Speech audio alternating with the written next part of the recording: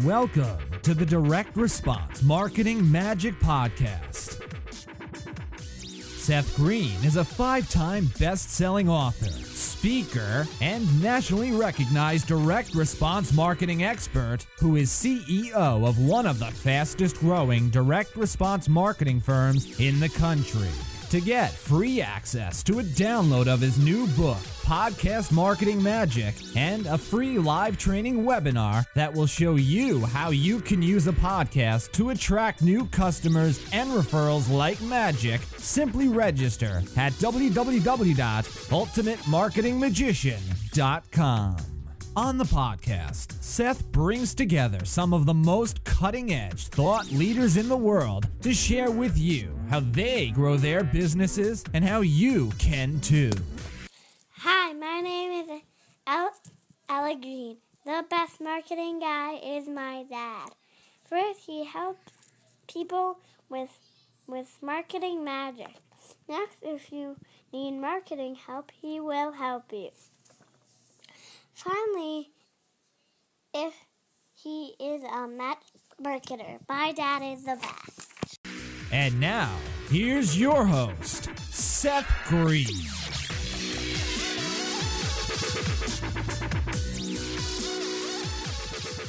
Welcome to the Direct Response Podcast. I am your host, Seth Green. Today, I am excited to be interviewing Jason Wally The Web Guy Waldron. Wally, thank you so much for joining us today. Well, thank you. I'm thrilled to be here with you on the Direct Response Podcast. And, I'm sure we're going to talk about some awesome things today. Great. We are looking forward to it. Let's go back in time. How did you get started? How did I get started?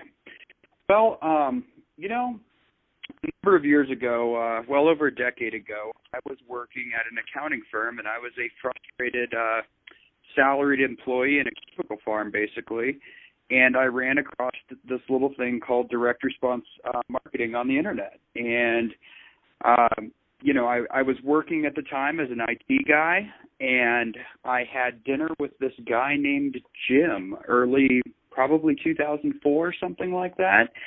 And Jim shared with me something that essentially changed my life, and it was, here's how a person can set themselves up using technology plus marketing, direct response marketing, as it were, and grow their business on the internet. And, it just opened my eyes and kind of blew my mind, because up until then I was, like I said, just kind of a frustrated employee trying to figure out how do I get out of this world that I've found myself in by sort of following the rules and getting a good job after college and all this, and it wasn't all like cracked up to be.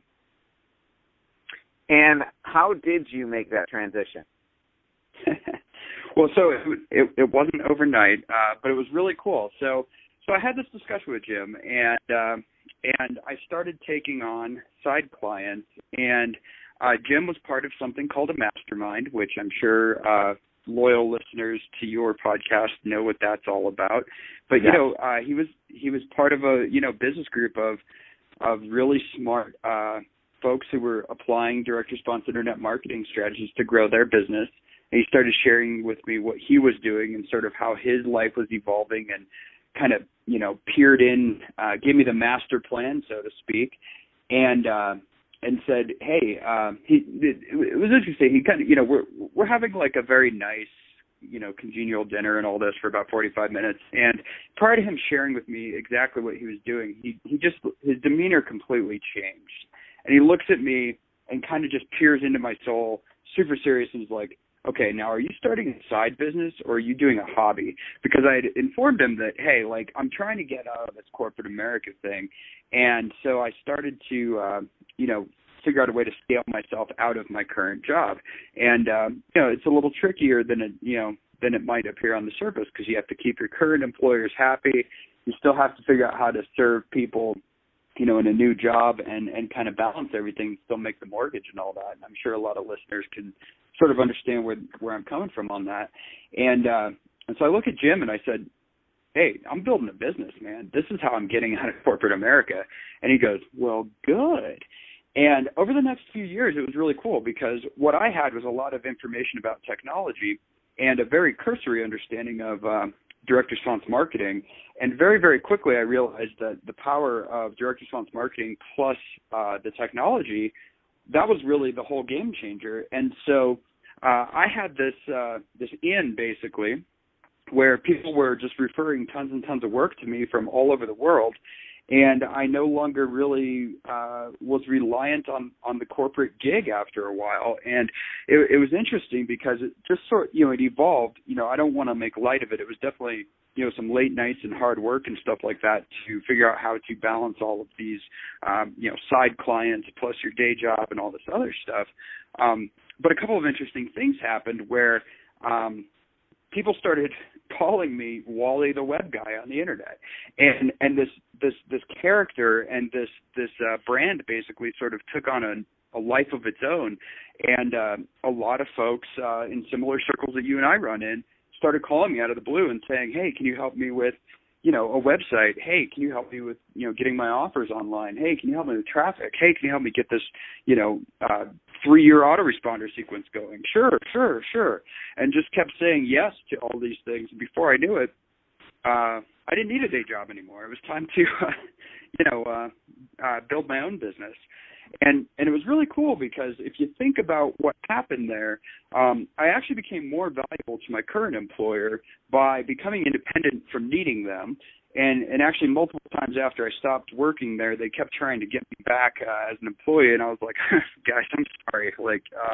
I'm doing the entrepreneur thing. This is so much better. So, I love you, but smell you later. And so I had actually scaled myself out of a job and into a business. And what's been interesting is now, many years later, that's actually what I do all the time. Is one of the things that I do online is help other business owners grow.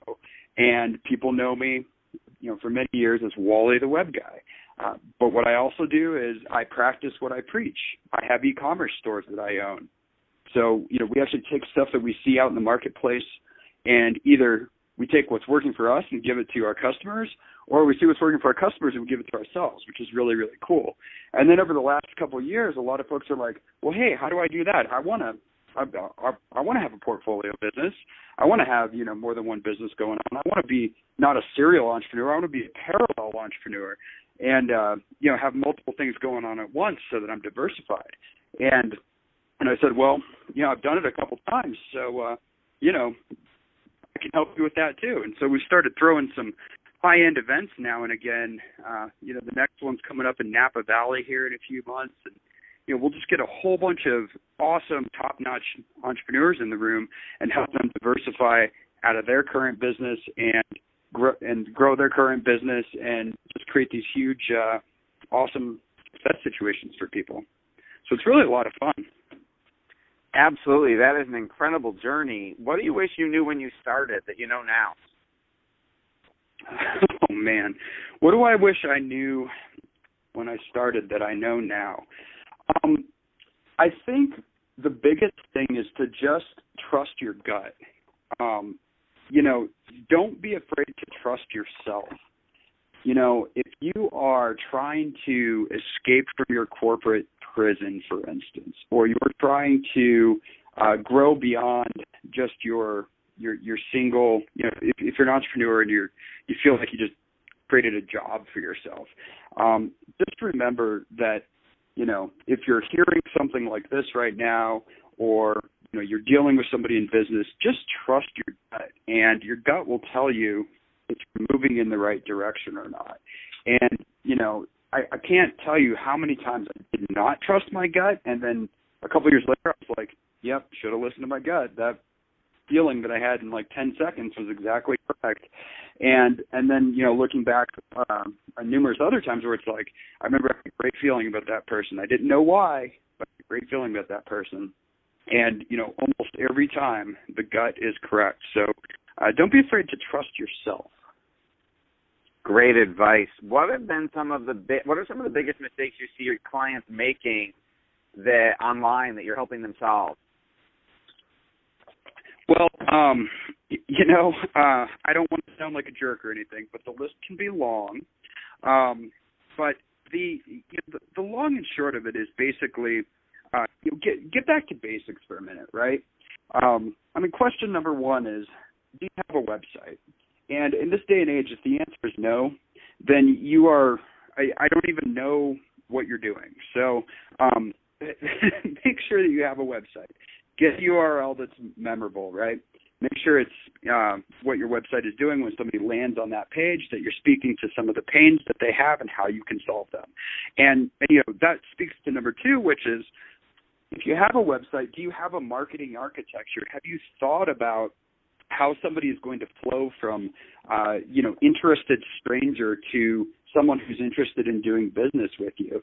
And if you haven't thought through that process, spend a half day, spend a day with a whiteboard, with some sticky notes, with whatever your canvas is, so to speak, and think about how people can find you. So that's traffic, that's your lead pool, that's where people are out in the universe. You may not even know they exist right now. And how are they going to find you and start to interact with you in a way that you build enough trust that they're going to do business with you? And, we use the words direct response all the time. And I like to use the words measurable persuasion, because direct response really applied correctly, whether it's on the internet or offline or really in any context whatsoever, is truly that. It's just a way to have an emotional conversation with your prospects in a measurable manner so that they're persuaded to do business with you. That is great feedback. What do you like best about your business now? You've come so far. Well, you know what I like best is I like when somebody has come to me with a problem and we were able to work together for a period of time, and everybody is better off as a result of that interaction. And so, sometimes sometimes it's this real great ego-stroking moment where I get to ride in on the white horse and be the hero, and, it's super, they went from like having almost nothing, and now they've got this great business happening. And, a few years ago, there was a guy named Carl who came to me, and this was one of these, like, I love to tell this story because Carl comes to me and had a great product, but he's frustrated. He's like multiple hundreds of thousands of dollars in debt and just doesn't know what to do with this great product. I mean, it's better than the competitors' products. It sells for $13,000, so it's got like a nice profit margin built in, and he had some emotion around that. And it took some effort, I'm not going to lie, but we applied what works to his situation. We found traffic sources for him. We created inbound offers for him. We created special reports. We followed up with these people for years, and we did this all in an automated fashion, I should add. And so over a period of time, people would come off the internet, organic SEO, and we basically ethically inserted ourselves into the competitor's traffic stream, got them onto Carl's list, nurtured them for up to 3 years, and once in a while somebody will come in without him lifting a finger and buy a $13,000 product from him. And so, like, that is probably still to this day my favorite story ever, because it's like Carl was dejected, he was emotionally exhausted, he's in the hole, he doesn't even want to do it, and we're like, just trust me on this one. If we put all these pieces in place, we put all parts of this formula in place, then you're going to be in good shape. And he actually told me years later, $13,000 order comes in, and he sends me this email, and he's like, hey, is this real? I said, yeah, Carl, it is real. Congratulations. And he goes, I was actually really skeptical and kind of didn't want to work with you, but I gave you a chance, and it worked. You always said it would work. And I said, yeah, I know. It's more science than art. And so that's kind of like my favorite, situation is when we can sort of, really change somebody's lives for the better. One of the things, if I may, that kind of bums me out is the opposite of that is, when somebody isn't willing to trust their instinct or trust their gut and come across and invest in their marketing and do the work that they need to do, right? people forget that marketing is not a magic trick, right? If you have 1 out of 10 offers that really, really does awesome, you would take that deal all day long because that's good marketing. You have to throw things out there and keep testing and improving until stuff works. And so, I guess that's kind of the opposite of, my favorite thing to do is, but what makes me sad is when people give up too early or they don't invest enough in their marketing or they think that, I can just put up a sales funnel but not drive traffic and magic will happen. Or I think I can just drive traffic to your Facebook page but not have a landing page to send people to. Or, they don't put all the pieces together and then they think, you know what, direct response marketing doesn't work. And it's just simply not true. It's just you haven't put all the pieces together yet. Absolutely true. Incredible. What do you attribute your success to? Well, I think there's probably two things.